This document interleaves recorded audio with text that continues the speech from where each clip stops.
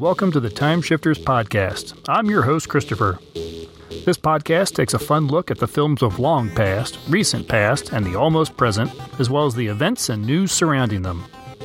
I would love to hear from you, and there are several ways to get in touch with the show. Look for the Time Shifters Podcast group on Facebook, follow us on Twitter at TimeshiftersPod, or you can send us a typed or recorded message to timeshifterspodcast@gmail.com. If you haven't already, you can subscribe to the show on Apple Podcasts, Google Play, Stitcher Radio, Spotify, iHeartRadio, and please check us and our fellow podcasters out over on Podchaser.com. Please rate and review the show at any of these outlets. All these links can be found on TimeshiftersPodcast.com. Now let's head to the Time Shifter studio and start the show. Everyone, and welcome back to Time Shifters. Christopher is here in like physical studio, in virtual studio. I am once again joined by Tom. Tom, how you doing? Good. How are you, sir? I'm doing pretty well. Been looking forward to the day, so Absolutely. Yeah, kind of excited. Joining us again as well is our good friend Floyd. Floyd, welcome back. Thank you. It's great to be back. Yeah. Oh, thanks. Oh, wow. Fanfare. I love it. Thanks. 2 episodes in a row there for you. I know. I started listening to the Black Hole episode this afternoon, and I thought, wow, I was on that one, and I'm doing another one tonight. So, yeah, exactly. Yeah, it's cool. Yeah. Yeah, I'm glad Tom's the one that suggested we do this one as a follow-up to the Black Hole, and it was a fantastic idea, and one I would not have thought of it. So, Tom, thanks for bringing it up. Literally, as we closed recording, I'm like, oh, this would make an excellent segue. Yeah. Well, and Floyd, you said yourself when I posted that we were going to talk about it, that you're like, oh, I was going to bring that up. Yeah, I was. Yeah, because there were some, not a lot of similarities between the two films, but there was a few enough to where it made me think of Event Horizon with this film, and we can get into that when we actually start talking about the film. Sure. No, I think you could definitely consider these films sort of like distant cousins, maybe. Well, yeah, kind of like, and for Disney, as we discussed last time, the Black Hole, kind of dark for a Disney film, and this takes that and ratchets it up to the nth degree. Right. Well, before we get any further, before we actually jump into actually talking about the Event Horizon here, we do need to talk about a couple little bits of news stories here. Unfortunately, both are kind of sad. I have a couple sad news stories. First one, and this I think happened maybe just a couple days. When did it happen? Oh, maybe at a week or so after we recorded. Man, it is this one. It just actually both really suck. But the first one here, we might as well get one of them out. Yeah, Kirk Douglas has finally passed away at age 103. Wow, an amazing life. I mean, how many actors do you know that you can say? We have 70 years, at least, of a career to look back on. The guy was amazing. From his earliest role, his first film role in a film called The Strange Love of Martha Ivers, everything up to Lust for Life, to Spartacus, to 20,000 Leagues Under the Sea. What was the Final Countdown that Matt and I just covered like a month or two ago? Countless films, all kinds of different roles, and every one of them he gave absolutely 100%. And whether or not you like the film, there's no way you could walk away and saying, yeah, but I didn't like Kirk Douglas. He was amazing in everything he did. Absolutely. I mean, obviously he hasn't worked. You haven't seen him in any films in quite some time, but it's still just you just feel like there's he's like one of the last of like golden age Hollywood. Is there anyone else left from that era? And even into his elder ages, he still made cameos and such and things. Sure. Yeah. I'm pretty sure he at least well into his 90s, I think he would still make an appearance in some film, probably something that was produced or maybe Michael Douglas was starring in or producing or something like that. And he seemed like just a great guy. I saw him on multiple interviews, and you can't fake being that good of a guy, on every interview. He just seemed like a real, just enjoyed life, and he had a lot of life to enjoy. So, it's just sad to see him go. Absolutely. Now, another one here, and this one I know two of us, if not all three of us, were a fan of at least one of the series that he starred in. But Robert Conrad, who starred in the series Hawaiian Eye, Baa Black Sheep, and, of course, The Wild Wild West. Yes. And then also, for many of us, all through, I think, the 80s, he dared us to knock a battery off his shoulder during the commercials. Yep. He passed away at the age of 84. Again, very unfortunate. Not an actor. I don't think he's been working much lately. I don't think I've seen him in anything. But, yeah, he's got one of those ones, those actors he's got. It's like all the series that he did, like, he took the easy way and really did good TV series, Well, if you're going to be remembered the correct way. Yeah, exactly. Yeah. I mean, even you mentioned Wild Wild West, and they tried that attempt at a movie, and still the TV series way rises above. Oh, yeah. Absolutely. I think I even read that Robert Conrad was not a fan of that film. He thought it just didn't work. And it's like, yes, sir, you are correct. You guys nailed it the first time. You're right. You should have left it alone. Exactly. Yeah. That's a fun series to kind of go back and revisit, too. Yeah, that's actually one I would absolutely adore as soon as I figure out where I'm going to watch it. Yeah, I don't think, unfortunately, I don't think it's streaming anywhere. I know. And that's a crime. Yeah, I think you can probably find the series on DVD at the library or something like that, but I doubt you could buy one brand new. I don't know if anything like that is still in print. But the library is probably your only hope. Well, and we will search at some point. Maybe half-price books, perhaps. Ooh, yeah, if you get lucky, if you kind of just go on a scavenger hunt. Yes, but now everybody is listening to this, and they're going to go snipe it from us. Yeah, good point. Yeah, so we won't talk about that anymore. No. Don't you dare go to a half price. Yeah. But yeah, especially not the one in Mason. Stay away from it. Yeah. But I think I thought there was some other news stories I wanted to mention, but damned if I could find it now. The new James Bond thing was just released today. Very slow and interesting. Is there a new trailer out? What's that? No trailer, I don't think. No? I don't think I've not. I think didn't something come out, like a teaser trailer or something came out a while ago, but I don't think anything new came out. Yeah, no, I haven't seen anything new yet. The Oscars, which I didn't watch.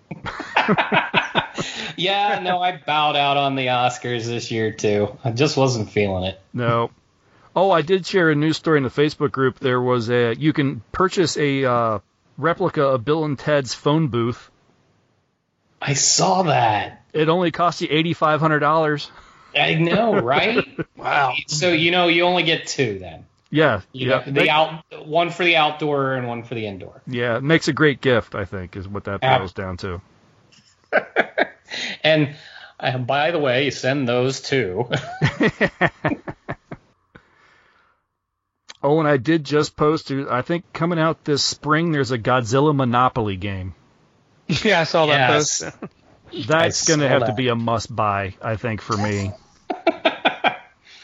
It would be worth it just to watch you play Monopoly. I was just going to say, I'd probably never play it. I'd get it, I'd open it, I'd take it out and look at all the little figures, put it back in a box and put it on a shelf where it can be displayed. That'd be a really neat, like, if you had like a big enough coffee table, you could like do a little shadow box display. That one would look really cool. See, I want to play it. Really? Did you hear me say Monopoly? I I'm actually one of those sadists that can get into a Monopoly game. So. Oh, all right. Oh, you. Besides, just to move Godzilla around the board, why not? Yeah. Okay. Good point. And who knows? There could be some special rules just for Godzilla. Right. Yeah. Who knows? Maybe instead of paying rent, he burns down your house. Yeah, I was telling my wife about the game and everything, and talking with my son too, and I was like, yeah, the problem is I just seldom find myself with like a spare 2 days to play the game, you know. Yeah. So that's all the news stories I had. I definitely had to mention, just because we lost two just tremendous actors, and both of which have been in several things that, you know, I've enjoyed in my life. So yeah, had to bring that up, and just a few other little bits and pieces.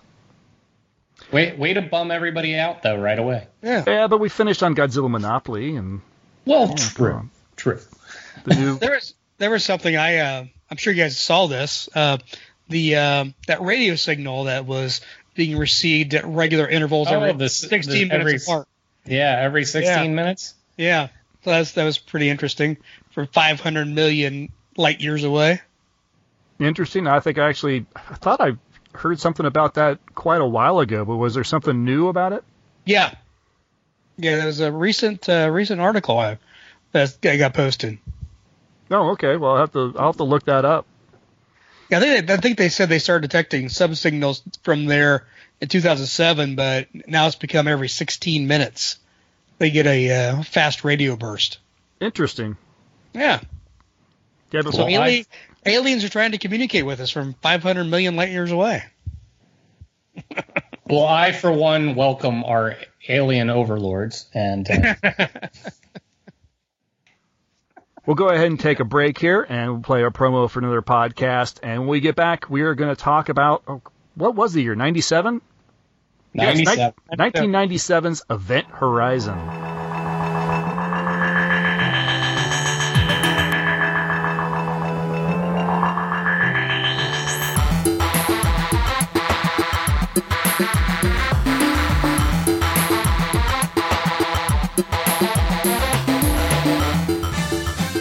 Did you ever see a film at such a young age it left you traumatized with cinematic wounds?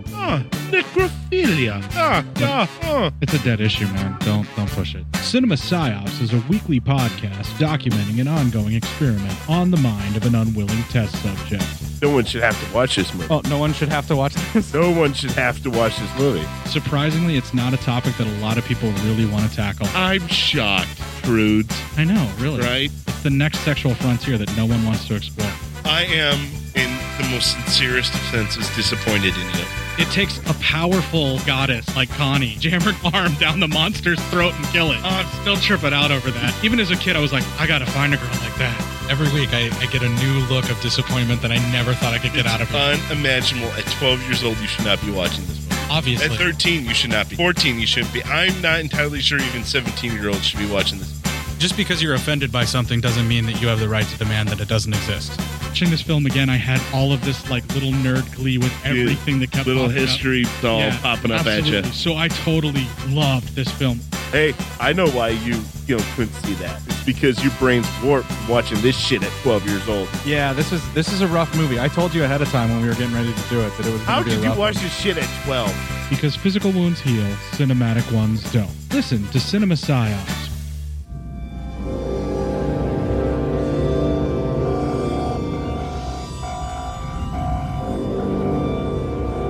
At 0300 this morning, TDRS picked up an automated navigation beacon broadcasting at 2-minute intervals in Neptune orbit. This is incredible. It's the Event Horizon. She's come back. The Event Horizon was the culmination of a secret government project to create a spacecraft capable of faster-than-light flight. The ship doesn't really go faster than light. What it does is it creates a dimensional gateway that allows it to jump instantaneously from one point of the universe to another light years away. Where's she been for the last 7 years, Doctor? That's what we're here to find out. After 7 years in deep space, There were 18 people on board this ship when it disappeared. I want them all accounted for. Opening outer door. it came back, abandoned. Any crew? Negative. This place is a tomb. But it didn't come back alone. Captain Miller! I've got some problems here! This ship has been beyond the boundaries of our universe. Who knows where it's been? And what it's brought back with it. Did you hear that? What is it? The ship is reacting to us and the reactions are getting stronger. What are you telling me? That this ship is alive? I have such wonderful things to show you. Oh my God! It knows my secrets. It knows my fears.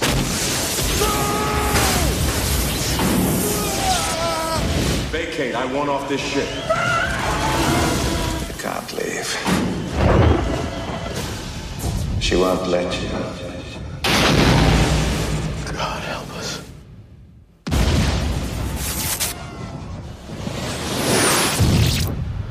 Right, Event Horizon. Now, let's start with trying to figure out how we each came to this film. 'Cause I think that's always kind of... I think sometimes that can factor into our thoughts on the film. I myself, I'm pretty sure, no, I'm positive I didn't see it in the theater. It had to have been of a home video watch. In 97, could have even been on VHS, honestly. Very possible. Yeah. Floyd, how about yourself? I saw it in the theater. Did you? Yep. Well, let me ask Tom. What about yourself? Did you see it in the theater, or was it a home video? No, I actually remember vividly deciding I wanted to go to this, and remember going with a group of folks to it. We were kind of excited. While there's always space and horror combinations, this one kind of stood out as one that really wanted to see, and it had such a strong cast that you wanted to. I wanted to be a part of seeing this in a theater. Gotcha. Cool. Yeah.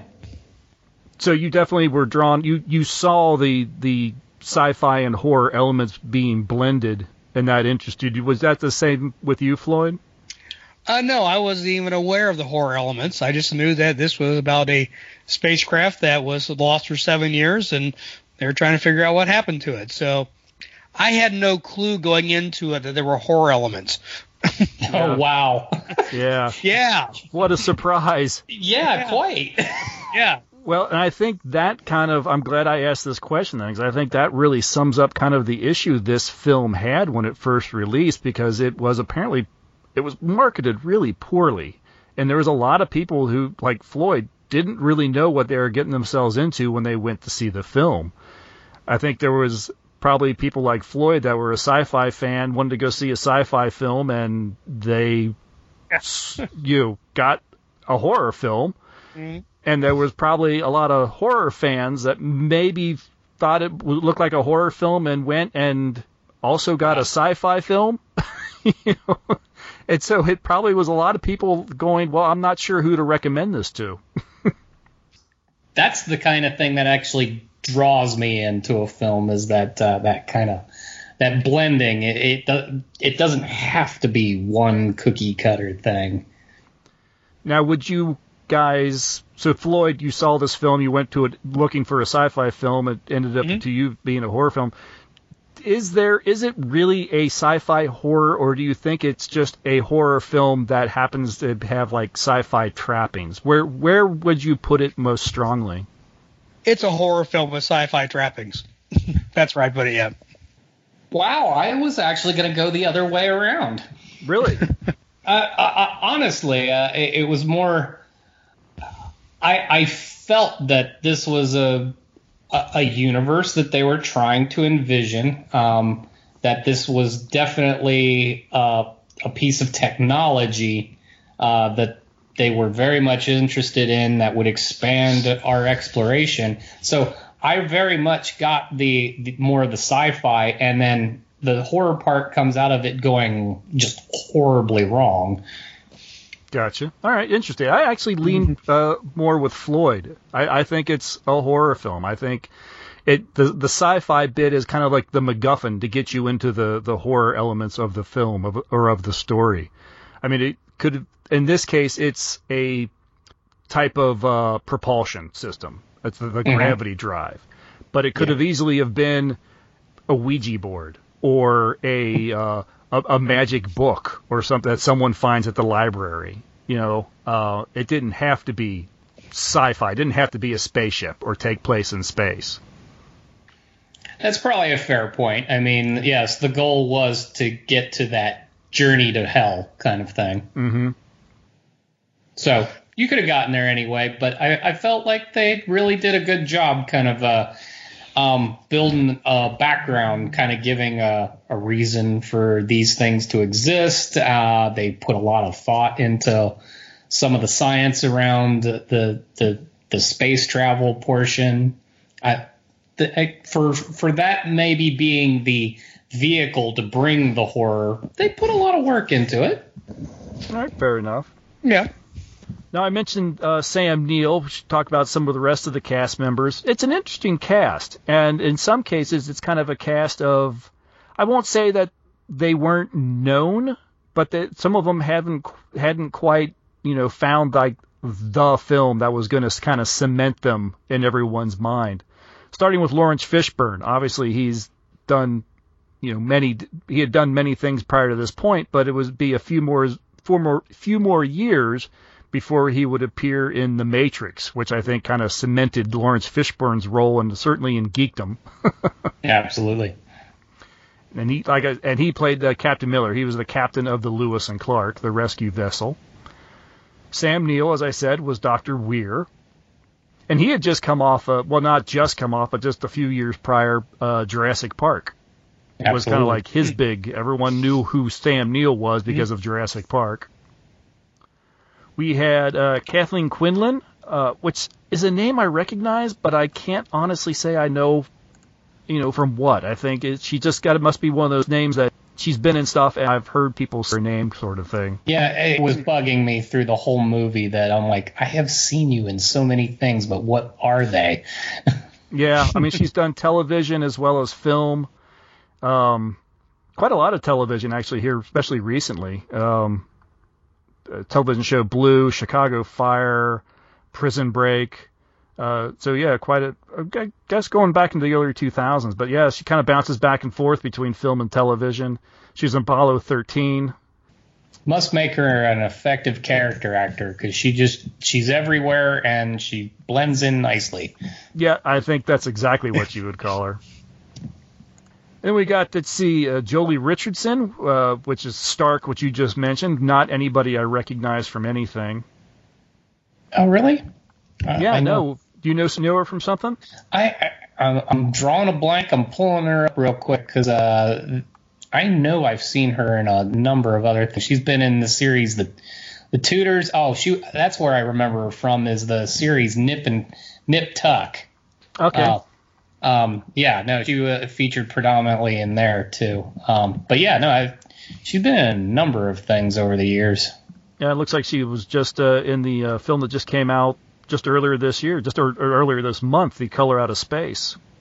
She appears in that as well. So that's one I'm definitely going to be checking out soon. So at least two things I've seen her in. There you go. She was in King Ralph. Oh, well, there you go. She was the princess. Oh, then I have seen her in something. You have. How could you forget?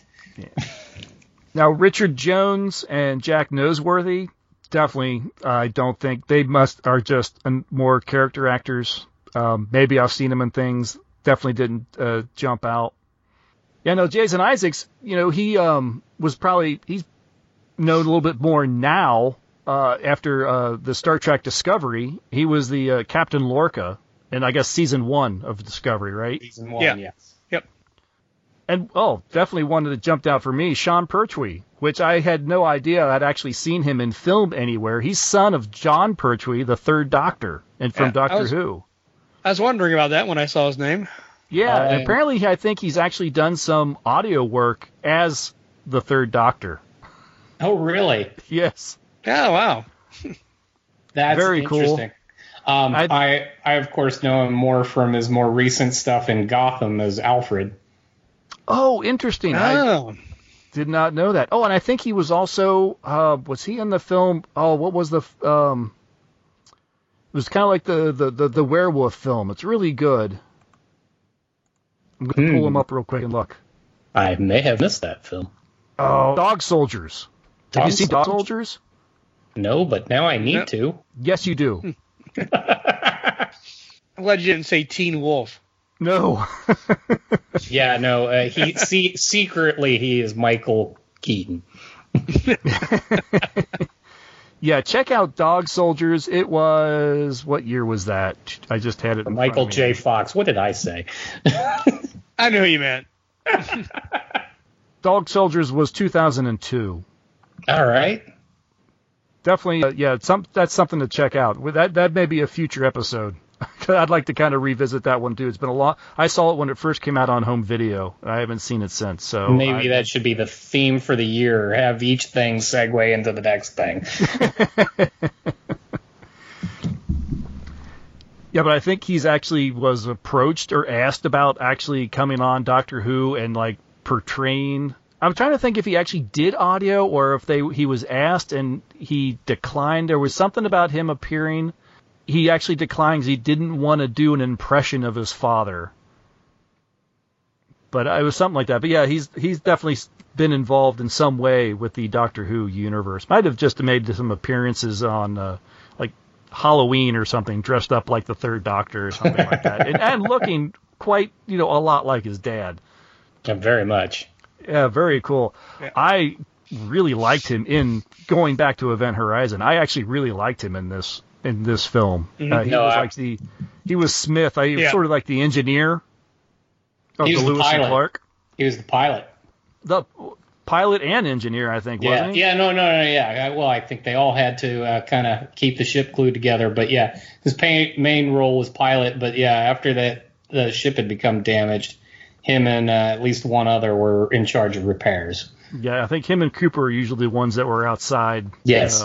Putting everything back together. But I did unfortunately, kind of jumping ahead when they find out that Weir's planted a bomb in the Lewis and Clark, and Miller's telling him get out of there. He's like, I just put this back together. Yeah, he was fantastic. I really liked him in that. While he was the gruff, stern, strong guy, in this film he was probably more the voice of reason than most.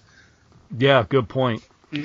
He was one of the first ones to pretty much kind of come out and say that he wasn't going to take any crap from Weir, and that he kind of blamed Weir for everything that was going on. Well, and he was the one that recognized you don't walk inside the haunted house. Right. Yes. So he's the smart one. Yes, very much. Now, this is the first time I had watched this film in quite some time.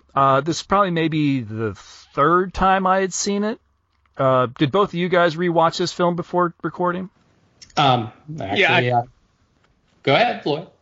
Yes, I did. Yes. I actually went to Half Price Books and bought a DVD for $6.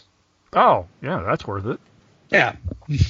Well, it's actually available on Netflix, and actually one of the things that I was reading about the film prior, one of the ways that this film has kind of latched on as kind of a cult classic is it became available just as Netflix started their streaming service back at the time. So, so it's kind of stayed on board as almost like a flagship sci-fi horror film. Interesting. So, in fact, I literally have it playing in the background while we speak. Nice. It's available on several different streaming services. I just rented it off of Google Play. It's like $3, to watch it, and it's the good high quality. It's HD for $3. I'm like, yeah, that's worth it. It's fine. And considering, like I said, the last time I watched it may have been on VHS, it's probably the best way I've ever seen it. Well, yeah, now that I can see the pores of every individual. Yes. it makes me glad. It honestly makes me glad that we don't have Paul Anderson's original 2-hour cut. Paul W.S. Anderson directed the film, and what he originally shot was over 2 hours long, and it included a lot more of the gore and torture that is really only kind of glimpsed and hinted at in the final cut. I actually think this film's better for it. I don't think I would enjoy this film as much as I do if that was still intact. I wasn't aware that most of what might have been left behind was more of the horror element. I was kind of hoping, well, maybe not hoping isn't the right word, but I was. It'd be nice if there were more the story, that the elements that you needed to get from what happened to what's happening now.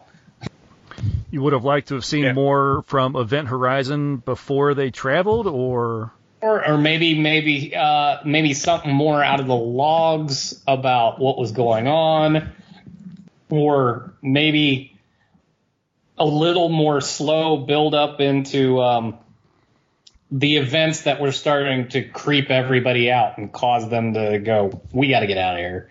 Gotcha. Okay. Because a lot of what was happening was, and I was noticing that even as I watched this was shorter than I thought it was originally. Hour and a half, like hour 39 maybe.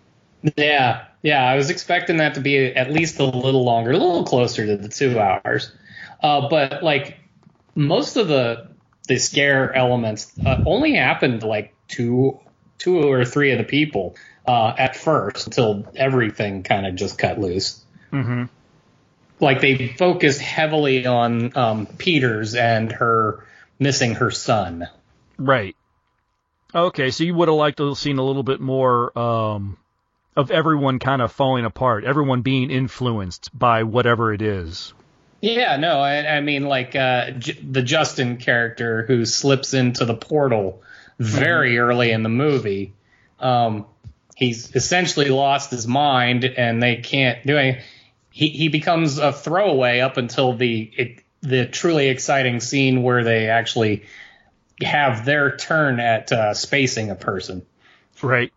No, everything I read is pretty much saying that what they had to cut was all the violence and a lot of the, like I said, what is glimpsed and hinted at in the video log of the Event Horizon with the original crew. And that's the stuff that was kind of excised, as well as a few other scenes. There were other scenes besides that, but the bulk of it was the gore and the horror. Now, Floyd, obviously you went into this as a sci-fi film. You ended up with a horror film. But do you agree that... Would you agree... I haven't even asked whether or not you still enjoyed the film. When I went into the theater expecting it to be a science fiction, and it turned out to what it really was, when I left, I can't say that I really disliked the film. Mm-hmm. I pretty much loathed the film. Really? Oh, wow. Yeah, because it made absolutely no sense to me. Why in the world would someone build a spacecraft like that? You want to jump into the spacecraft design? Yeah, do we want? Let's not jump into production design, into the production design or anything quite yet. Okay. Because I want to know. Looking at it as a horror film, I'm of the opinion that less is more. Yes. And just the idea, the little glimpses that we get of what went on and what the original crew did to each other and to themselves, I think is far more disturbing and frightening than if they had actually shown it. If they had actually shown it, it would just be disgusting. It would just be gross. Yes. So I think it actually benefits this film by not having that included. Oh, yeah. Yeah. I will say that I've watched it just recently, a few days ago. And I think I watched it one other time just to see, now that I knew what it was about, to see if I liked it better. I still didn't like it much, but I didn't loathe it anymore. Okay, well, good. It's progress.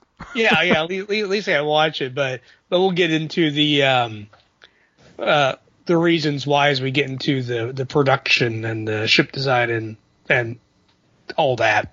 All right, fair enough. But I agree completely with you that just having those glimpses was much scarier than if they would just had full scenes where you sit there and watched that stuff. And it would have detracted from it and probably made it to where I probably would have walked out. And it probably would have actually made it a little ahead of its time, because it would be maybe, well, not even 10 years later that you started getting some of the torture porn type of films like Saw and Hostel. And this really would have kind of been ahead of its time in that regard. So I think that's exactly where this would kind of fall. Oh, yeah. Now, in a 2017 interview with Paul Anderson, he said that John Goldwyn of Paramount, one of the studio heads, admitted to him that the marketing was pretty well botched. And he actually offered to help release a director's cut. But apparently the footage that they had originally, all of the footage that they had filmed, this was done pre kind of DVD or pre-digital. Pre-digital editing. Yeah, and all the footage, they really just couldn't find enough of the footage that was of good enough quality to actually put it together into a film. I think the best they found was like the entire film like on some old VHS tape or something like that, and there was really nothing they could do about it. So by 2017, Anderson just gave up the idea of ever releasing anything. Unfortunately, whatever was out there has been lost to time. No.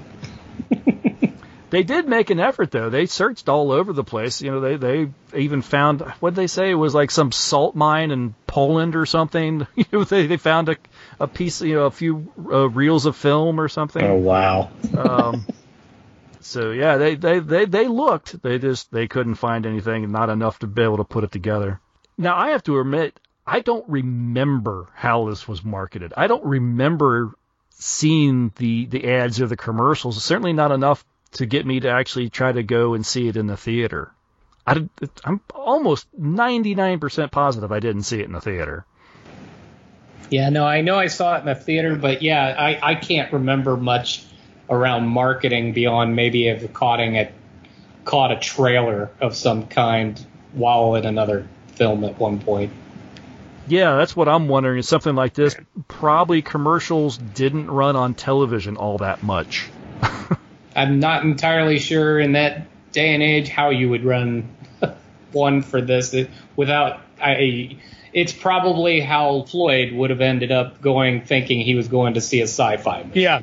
Well, yeah, that's exactly what I was thinking, is maybe if it did run on television, you would have had to have cut so much of the horror elements out that, yeah, you definitely would have been walking in expecting something else entirely different.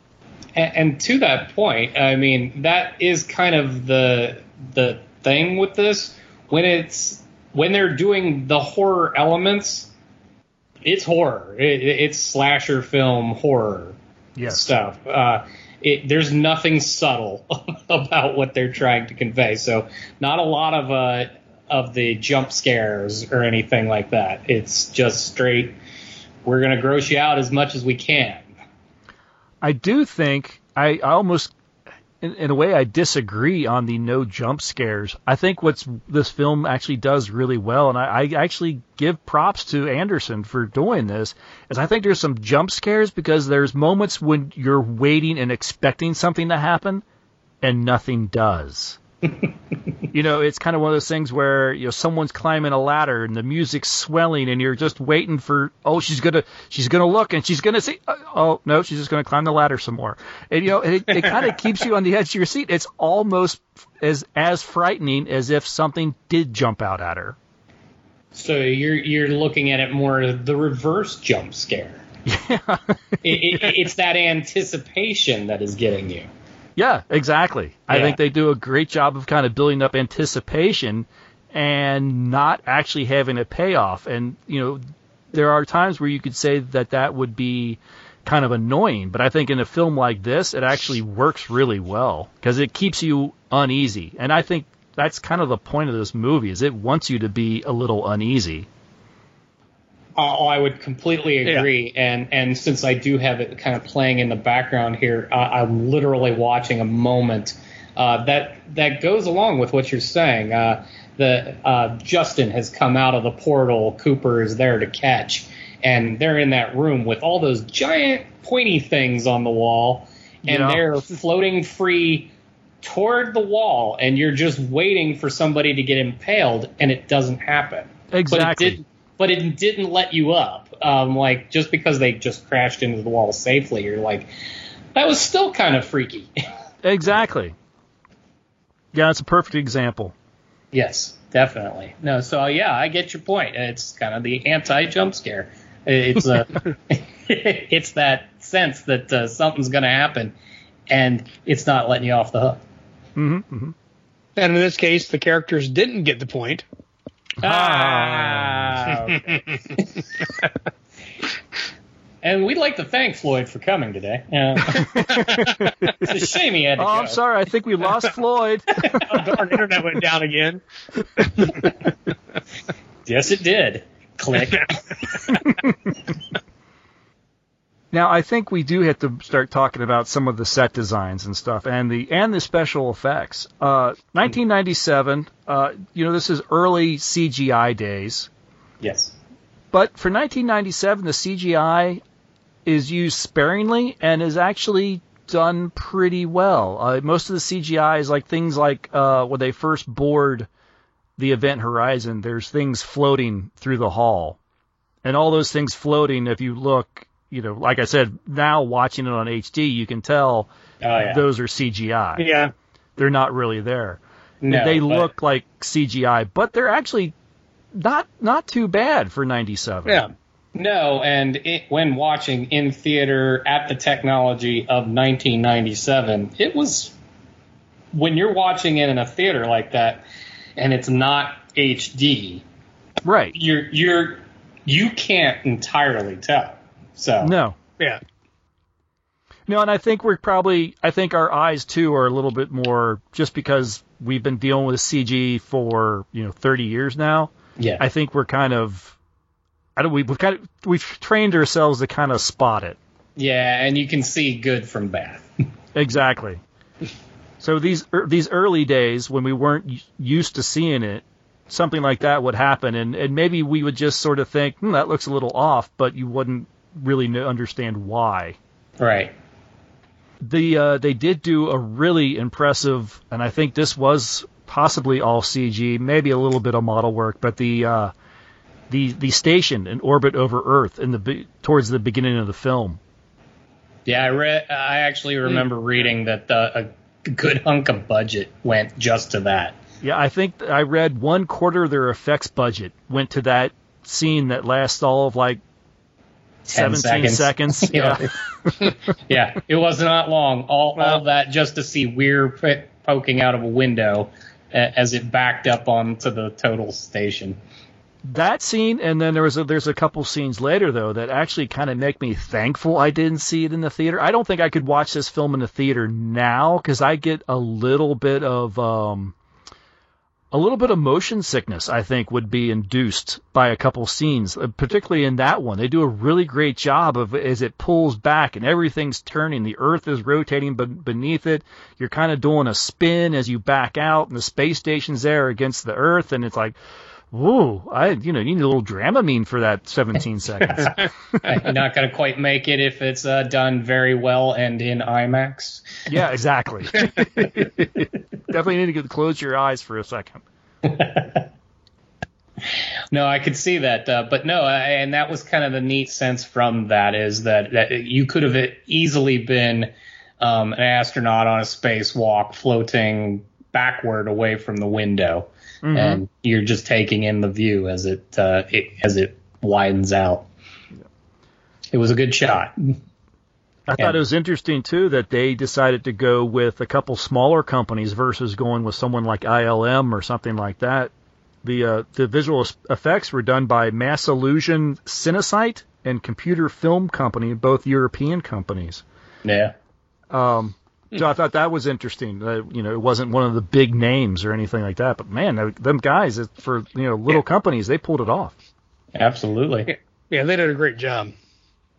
As far as set design goes, and between the two ships, this is definitely a movie of two halves. When we're introduced to the crew of the Lewis and Clark, the Lewis and Clark is it's a very kind of grounded as far as the interiors.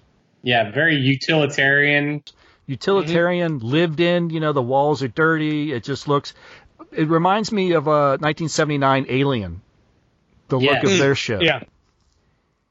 To give everyone kind of a visual, I guess, because, I guess if you've seen Alien, you've probably seen Event Horizon. But, so they do kind of go in the same genre. Yeah. But then once we board Event Horizon, yeah, like you described it, medieval torture chamber. It's almost gothic. It's kind of fanciful. It looks like it was Geiger-esque. Yeah, it looks like it was designed by a diseased mind. I just remember, I remember it from the time I saw it in the theater to just really loving it again when I watched it again a couple of days ago, and as it showed up on the screen just now. When they went into the drive section and the door opens and the thing looks like a meat grinder. Yes. I mean, it's turning. Yeah, it looks like walk along the catwalk. It's one of the most dangerous funhouse tunnels you'll ever walk through. Right. And like, why are we inside of a blender? Yes, and I do love the fact this is designed to be as horrific looking as possible, but yet they try to give it, it's to help protect everyone from the gravitational forces. Like, yeah, okay, whatever. Yeah. Yeah, that's why literally all of it will dismember you if you touch it. That's for safety. And that's when the movie really started falling apart for me, even before the horror stuff started. I was thinking, you mentioned the engine room scene when Justin gets pulled out of the gateway. Mm-hmm. And they're flying towards, moving towards these spikes, and they're getting impaled. I'm thinking, who designs an engine room with big giant spikes in it like that? That's what I'm thinking as they're flying towards. I wasn't even worried about. Okay, well they're getting impaled. It's just, why are they even there? Science doesn't know aesthetics, Floyd. Don't you know that those spikes are there to redirect the gravitational field back on the center? Sure. Yeah. It's all very scientific. I could go into it for hours. Then I'd have to kill you. Yeah. But no, can you imagine being the crew walking onto the ship before it went into its very first black hole and going, "This is home now." Yeah. Yeah, I'm sorry. Frankly, I feel like everyone should be wearing like furs and a crown, and the captain should have a scepter. Well, the sick bay alone. Speaking of torture chamber. Yeah, correct. Shouldn't the sick bay? Go ahead. Shouldn't the sick bay be well lit? One would hope.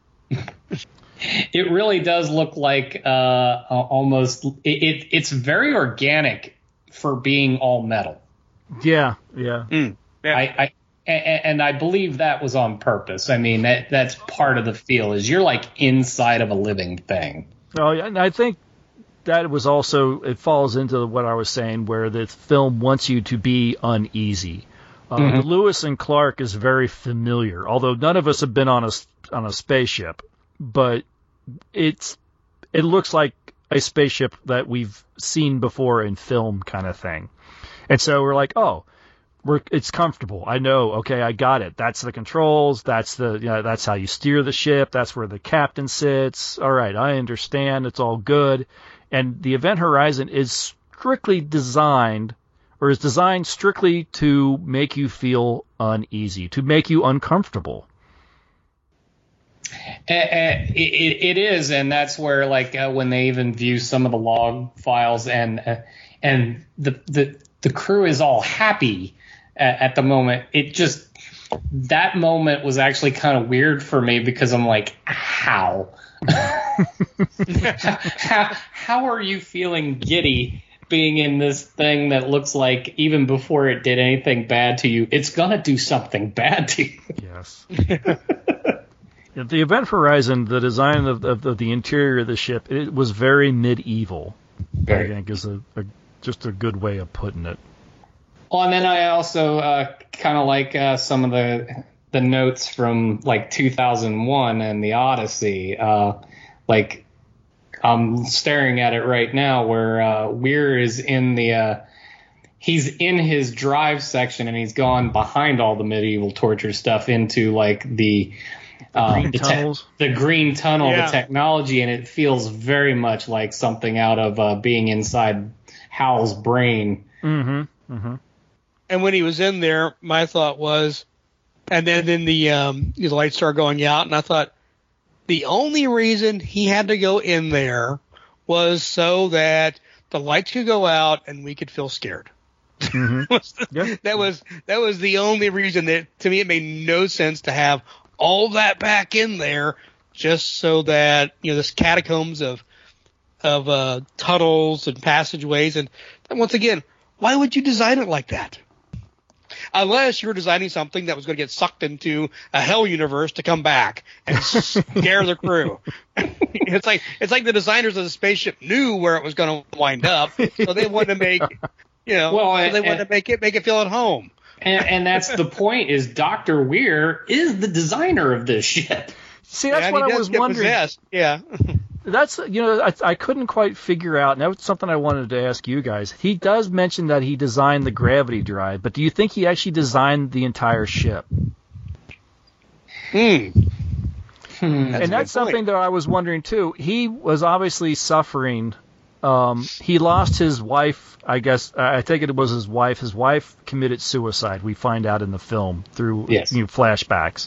Mm-hmm. And so he's dealing with, either while he was constructing the Event Horizon or just prior to, he was dealing with, obviously, strife at home, possibly the death of his wife. And that's where I was saying that, the ship looked like it was designed by a diseased mind. And I wonder if, Weir was kind of destined to kind of go off the deep end one way or the other. And that kind of showed through by his actual design of the ship. I think that's where I might have been even going with what I was talking about, wanting some more of that backstory. Mm-hmm. Think how much this would have elevated your point of view on the movie if, in actuality, Weir had designed this thing to be a gateway from hell. Maybe not even knowingly. Maybe because of the trauma in his life.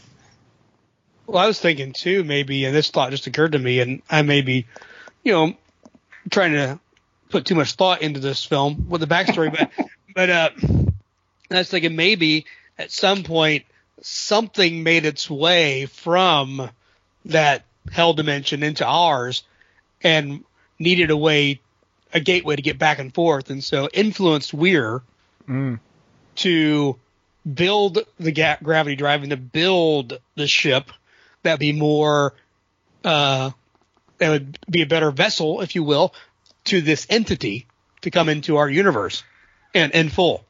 Ooh, I'll blow your mind even more, because if you pull into the notion of how time travels through a singularity, it's very possible it could have gone back in time to create itself in the first place.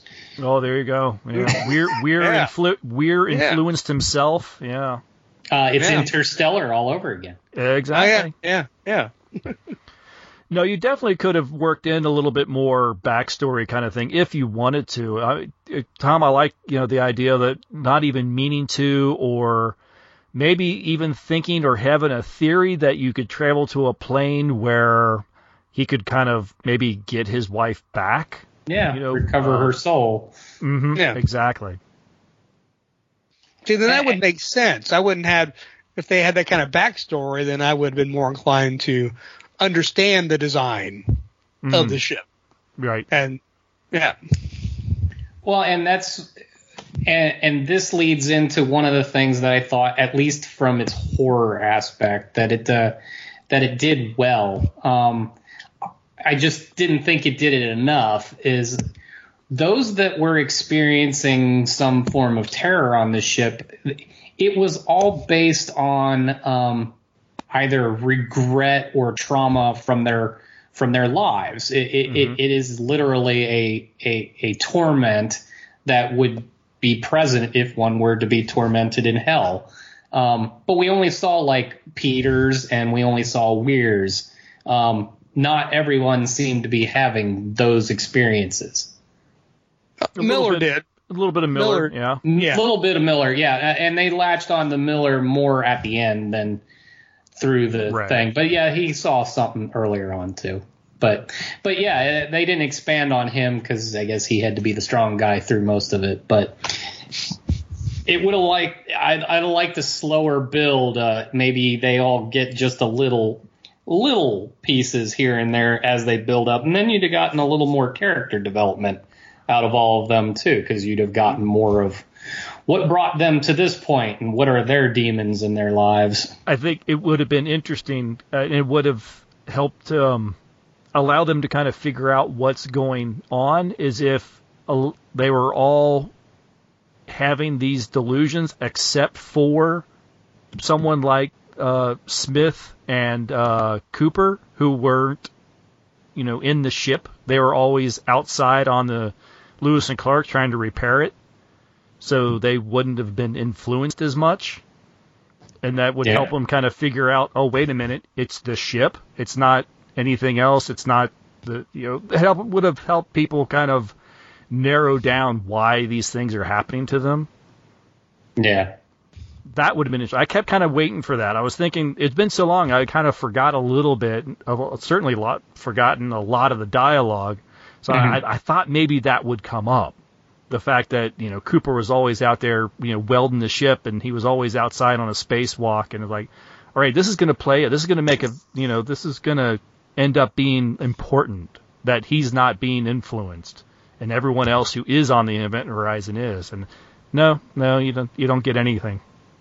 No, and I'd like to think maybe that some of that is what Anderson had hoped for, and maybe not quite gotten there. But if what you're saying about most of that, most of his extra footage would have just been pure gore, then there's a missed opportunity here.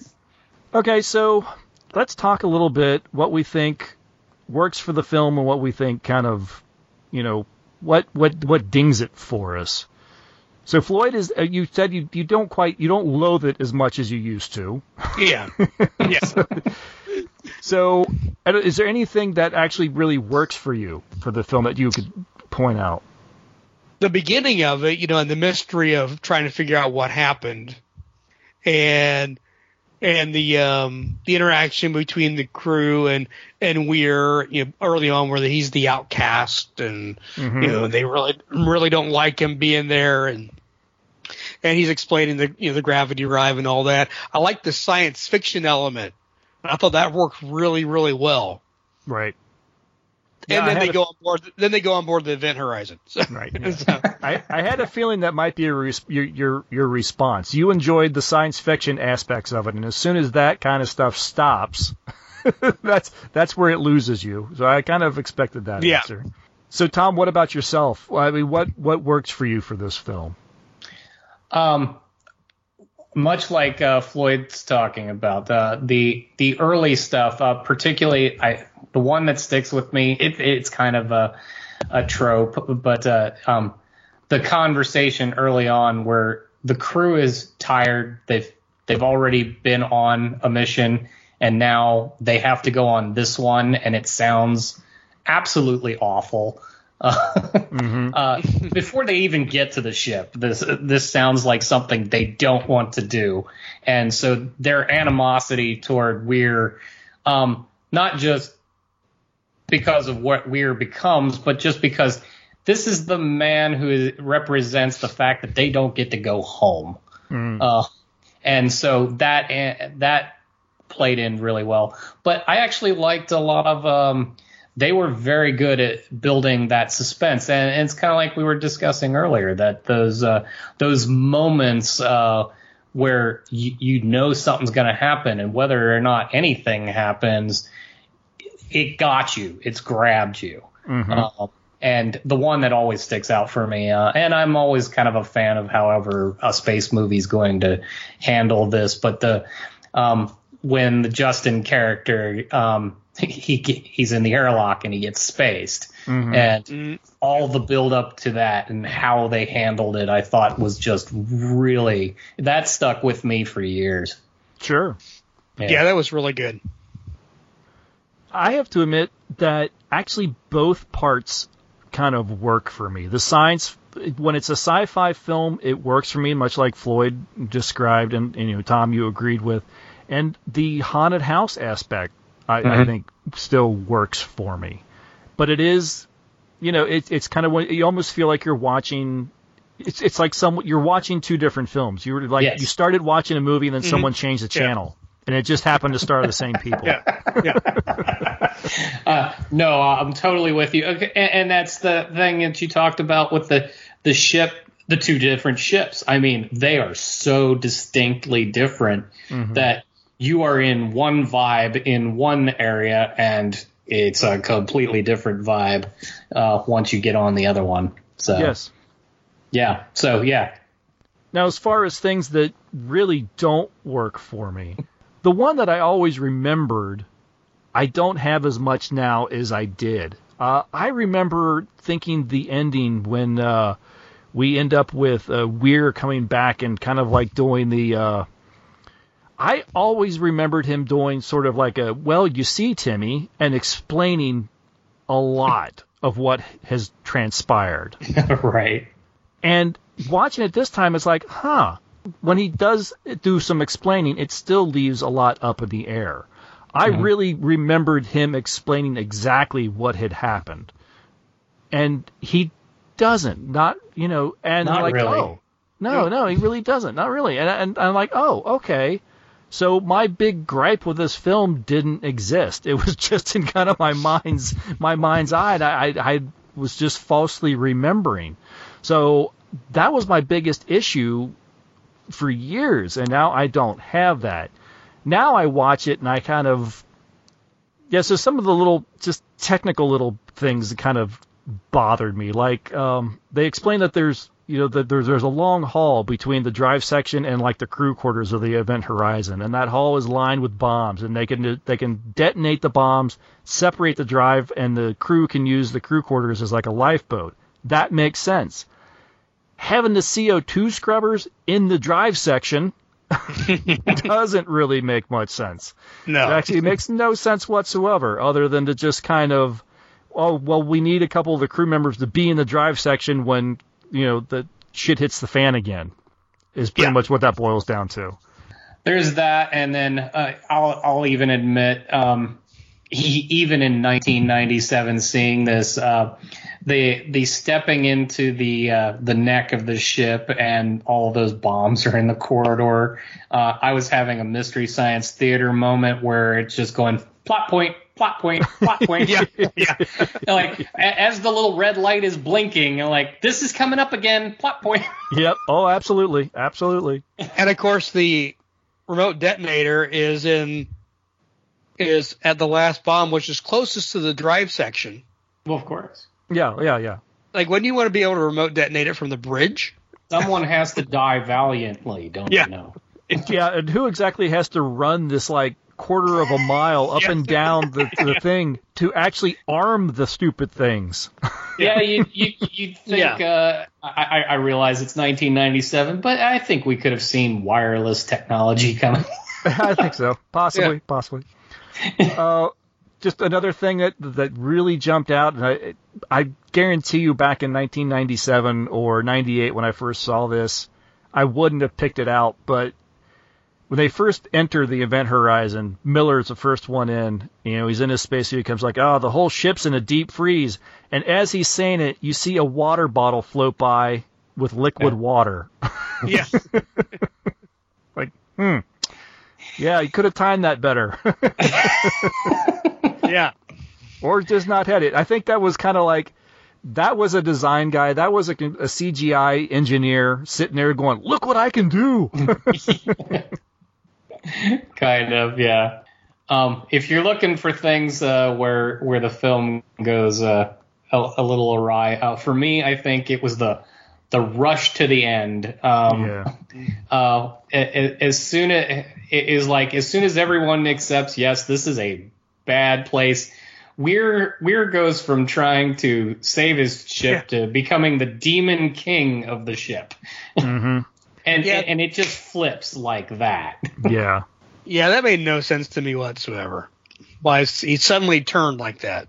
Yeah, there was really no descent in the madness or anything. It was because Miller's the one that's having the moment. Miller's the one having the moment with his background when it's really, we're now in the end game of the movie, where he's having that former crew member that he left for dead burning, and that guy is climbing out of the pit underneath the drive section and is burning in front of him.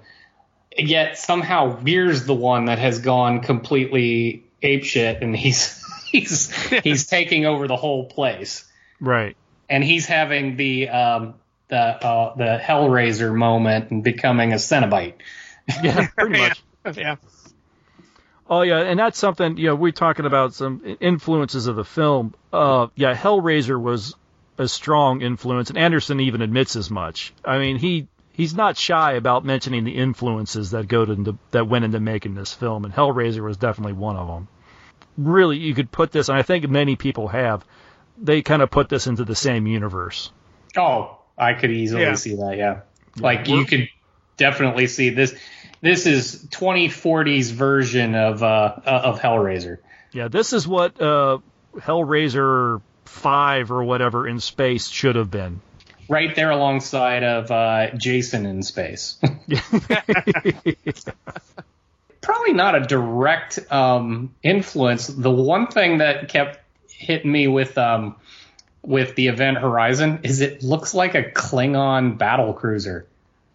Does a little bit, doesn't it? Yeah. Yeah, that front bulbous front end, long neck, and then drive section at the back just really stuck with me that looked like a Klingon battle cruiser. Mm-hmm, mm-hmm. So you guys want to hear some of the comments we got from social media when I put out that we were going to be watching this film? Yeah. Absolutely. Yeah. All right. I'll start off with a couple things that I got on Twitter here. The gang from I Understood That Reference podcast says that I like this film. Great music and great performances from Sam Neill. Also, it eschews the usual hero character trope for a bit of a different ending. Good visceral horror with good music, too. I can't honestly agree with the music bit. That was actually one of the first things that really jumped out at me when the film starts, the opening credits, and actually is a film that with opening credits, which is pretty rare to see these days. Mm-hmm.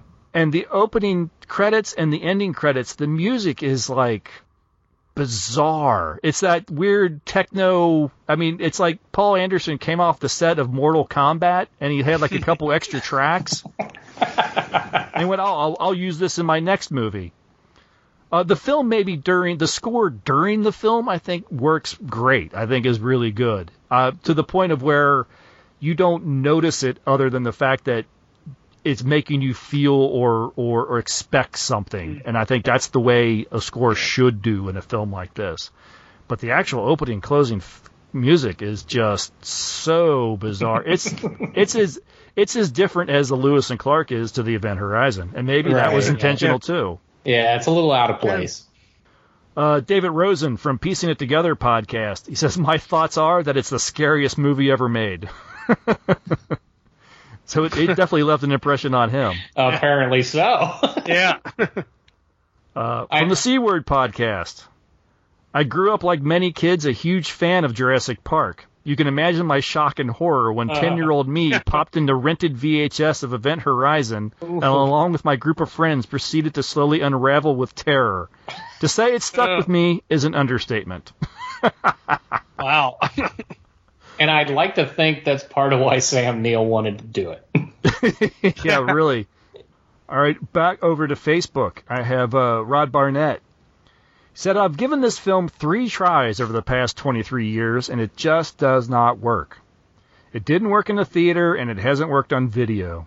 The spot it loses me is when we suddenly have Fishburne talking about things that need much more setup to make the leap to be able to sell it to me. I thought for a long time that there was missing scenes that would have fixed this problem, but it turns out no. It was a script problem to begin with. There are some great images, but it's like watching someone play a Scario video game. He says, so I don't care. It's just not a film for him. And I asked him to expound on that to try to exactly what scene that was that he was talking about, because I didn't catch anything. And he admits that he would have to rewatch the film to pinpoint where in the running time it is, but it's a scene between Fishburne and one of the other characters soon after they arrived on the event horizon, where he is talking about things that we just don't have any evidence for at that point of the story. It's a massive leap that just isn't explainable outside of missing scenes or bad script writing. So, interesting. So, I don't know if so much... I remember Fishburne making kind of leaps to push the plot, or if he was just really looking for more of that backstory, that Fishburne telling us the story about his crew member that he had to let go or something like that. I'm not entirely sure. Yeah, I'm not sure where he was. Where I agree that there are elements that could have been expanded on. Like I said, that the end got rushed and all that. But I'm not sure which specific thing he's going for in those comments. Yeah. And if he truly didn't like it, and he hasn't liked it for 3 times, I would not ask him to rewatch it. So we ask him to rewatch it 3 more times, is what we're saying. Yeah, I need the exact time count. Come on. Billy Flynn from Geek Radio Daily, he says, "Ooh, I've always loved this almost brilliant film." I think that kind of sums it up a little bit right there, actually. This film, that's kind of how I think. It's almost brilliant, but it doesn't quite cross that line. Yeah, no, and that's how I've always kind of felt about it. It's good, but there's more there that could make it better. Now, the last comment I have... Oh, no, Billy Flynn also says... He says, I have never said to anybody that this is a good movie. I've always said it's an interesting movie. When I saw it, I thought about it for days afterwards. It stuck with me. I have long wanted to see this big, mythical, original cut that has so much extra footage that might actually have answered the problem Rodney had with the film. So, maybe, but from what I've read, no. Not if it's just more of the gore. And not that I have anything against gore, but it wouldn't build on it what they've already got. Well, I think it would have... Like we were saying before, it would have taken a what I consider to be a pretty good horror film, and it would have taken away a lot of that horror element. Yeah, no, that's when you cross over straight slasher. Yeah, at that point, it's not even scary. It's just how close can we get you to vomit? And then the last comment I had was Chris Cree. She doesn't have any immediate, I guess, experience with the film, but she says, after watching this movie, one of my brother's friends said he felt like someone owed him an hour and a half of his life back. So that's a little rough. So clearly a fan. Well, maybe they need to watch it again like Floyd, and he'll at least, appreciate it a little bit. So outside of just suggesting that any future ship designers not build their hallways to look like coffins. I don't know if I have any other thoughts on Event Horizon. Yeah, I think all these, what we've talked about and then what I just read kind of sums up. It's almost a great film. It just can't cross that line. There's just little niggly bits that kind of hold it back. When I first saw the film, at the end of it, I thought, I didn't want them to escape because I thought, okay, you've taken me on this journey that I wasn't expecting. I really didn't want to go on because I didn't know it was going to happen. So show me what's on the other side now. Because I was thinking, no, don't escape. Because when Weir says hell's just a word, reality is much, much worse. Yeah, great line. Okay, well, let's see it. So Floyd wants the extended cut. Yeah. Well, and the one thing in the film that they did, they had that one scene which was where you had something pounding on the door and denting it in. Mm-hmm. Like, what is that? What is that? And then they just kind of forgot about it and went away. Nothing. Yeah. That reminded me of Forbidden Planet. Yeah. Oh, absolutely. And I want to see more of that. What was that thing? And then it just went away. Mm-hmm. So. Well, yep. I'm going to use that for one momentary point that I wanted to get in here, which I thought was interesting while doing a little research around the movie too, is that like I've got an article up here that's from Variety. It's dated back in August of last year, but there's supposedly an Event Horizon series in development. I have read about that. Yeah. I don't know if I've read that much detail about it, but I do remember hearing that something like that was going to happen. I can't dig in. I haven't been able to dig in to find anything more about like where it is now, or if it's actually moving forward beyond development. But you want more. Somebody wants to make more for you. Mm-hmm. I will say they did create an interesting. They definitely created an interesting technology and universe, with the film, and a lot more to explore there, I think. On the surface, you're thinking, where the hell could they go with that? But if you go a little deeper, I think you could end up with a series that deals with a lot more of the psychological. Absolutely. Which is definitely sounds like what we are all kind of looking for a little bit here.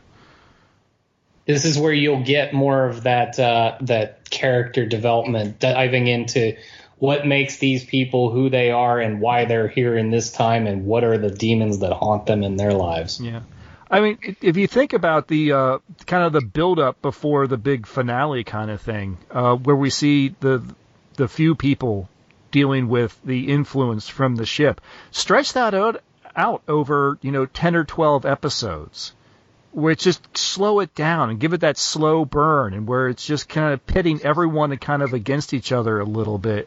I could see this working. I mean, it would almost be, you could do it as sort of a real dark American Horror Story meets Stargate universe kind of thing. You could do some mind-bending cast stuff too, where tell the story in multiple parts, where we're talking about the first crew that went out on the Event Horizon and what happened with them, while you're also telling the finding the event Horizon later and what's happening with them, and bringing the two stories together. Yeah, absolutely. Yeah. That's a very good point. I mean, what we see from the original crew was all supposedly after when they've traveled, they've used the gravity drive, but maybe that's not the full story. Maybe there was moments, maybe it started influencing them long before they actually, traveled to whatever universe they traveled to. Absolutely. Yeah, you can definitely tell a story. Yeah. And you could get some solid sponsorship from Cuisinart. Yeah, that hall apparently was so disturbing even for the actors. No one could actually go through it without stumbling. So there was scenes like Lawrence Fishburne has to run down that gantry, and he couldn't do it. They had to edit together several takes. Oh my God! I can only imagine with it spinning and you just not taking your eyes off the blades as they turn. Yeah, even the camera crew was having a really tough time. For whatever reason, they didn't use any kind of dolly. Well, I guess because the whole gantry was visible, but they had someone with a Steadicam trying to walk down this thing following people, and they couldn't do it. Oh God! Yeah, I just have this thought back to Galaxy Quest when I know the exact scene. Why is this here? Exactly. Yes. Yeah, no, oh God, no. Oh my God, I can't stop thinking about that now. But yeah, I can imagine. I can't believe nobody walked into that and go, "Why is this here?" Well, you know what's actually funny? In a way, they kind of admit it in the film. The one guy, I guess it's Justin, he's walking down. He's like, "What the hell is this?" It looks like a meat grinder. Yeah. And they give some goofy techno babble about it, and they're like, "Uh-huh." Okay, yeah. We're going now. Yeah. The minute that door opened up, I don't know why they said, "Nope, we're out of here. Nobody's alive. done. See ya." Why is it there? It's there to scare you. Yes. It worked. All right. Well, anyone else have any thoughts on Event Horizon? I don't. That's a no. Go out, buy your copy today. Half price book, $6. There you go. All right. Well, I want to thank everyone for tuning in. Well, first I want to thank Tom and Floyd for joining me once again. This has been a lot of fun. Yes, it has. Always. I had a feeling that Floyd. I had a feeling with you coming on. You said you had strong feelings about this film. I thought, he's going to be the dissenter in the crowd for sure. Yes. So I think Although I would watch a series. I would watch a series though. I would be interested in seeing what a series had to offer. Yeah, absolutely. There's potential there. Mm-hmm. Yeah. And I want to thank everyone for tuning in. Thank you very much. Hope you enjoyed this one. And any thoughts or comments, go ahead and send them to timeshifterspodcast@gmail.com. Or join the Facebook group as well. Of course, never think it's too late to put a comment about any topic we've talked about. You know, this episode, past episodes, whatever you like. Be happy to hear from you. That's going to do it. We'll be back in another couple of weeks. So until then, bye. See you guys.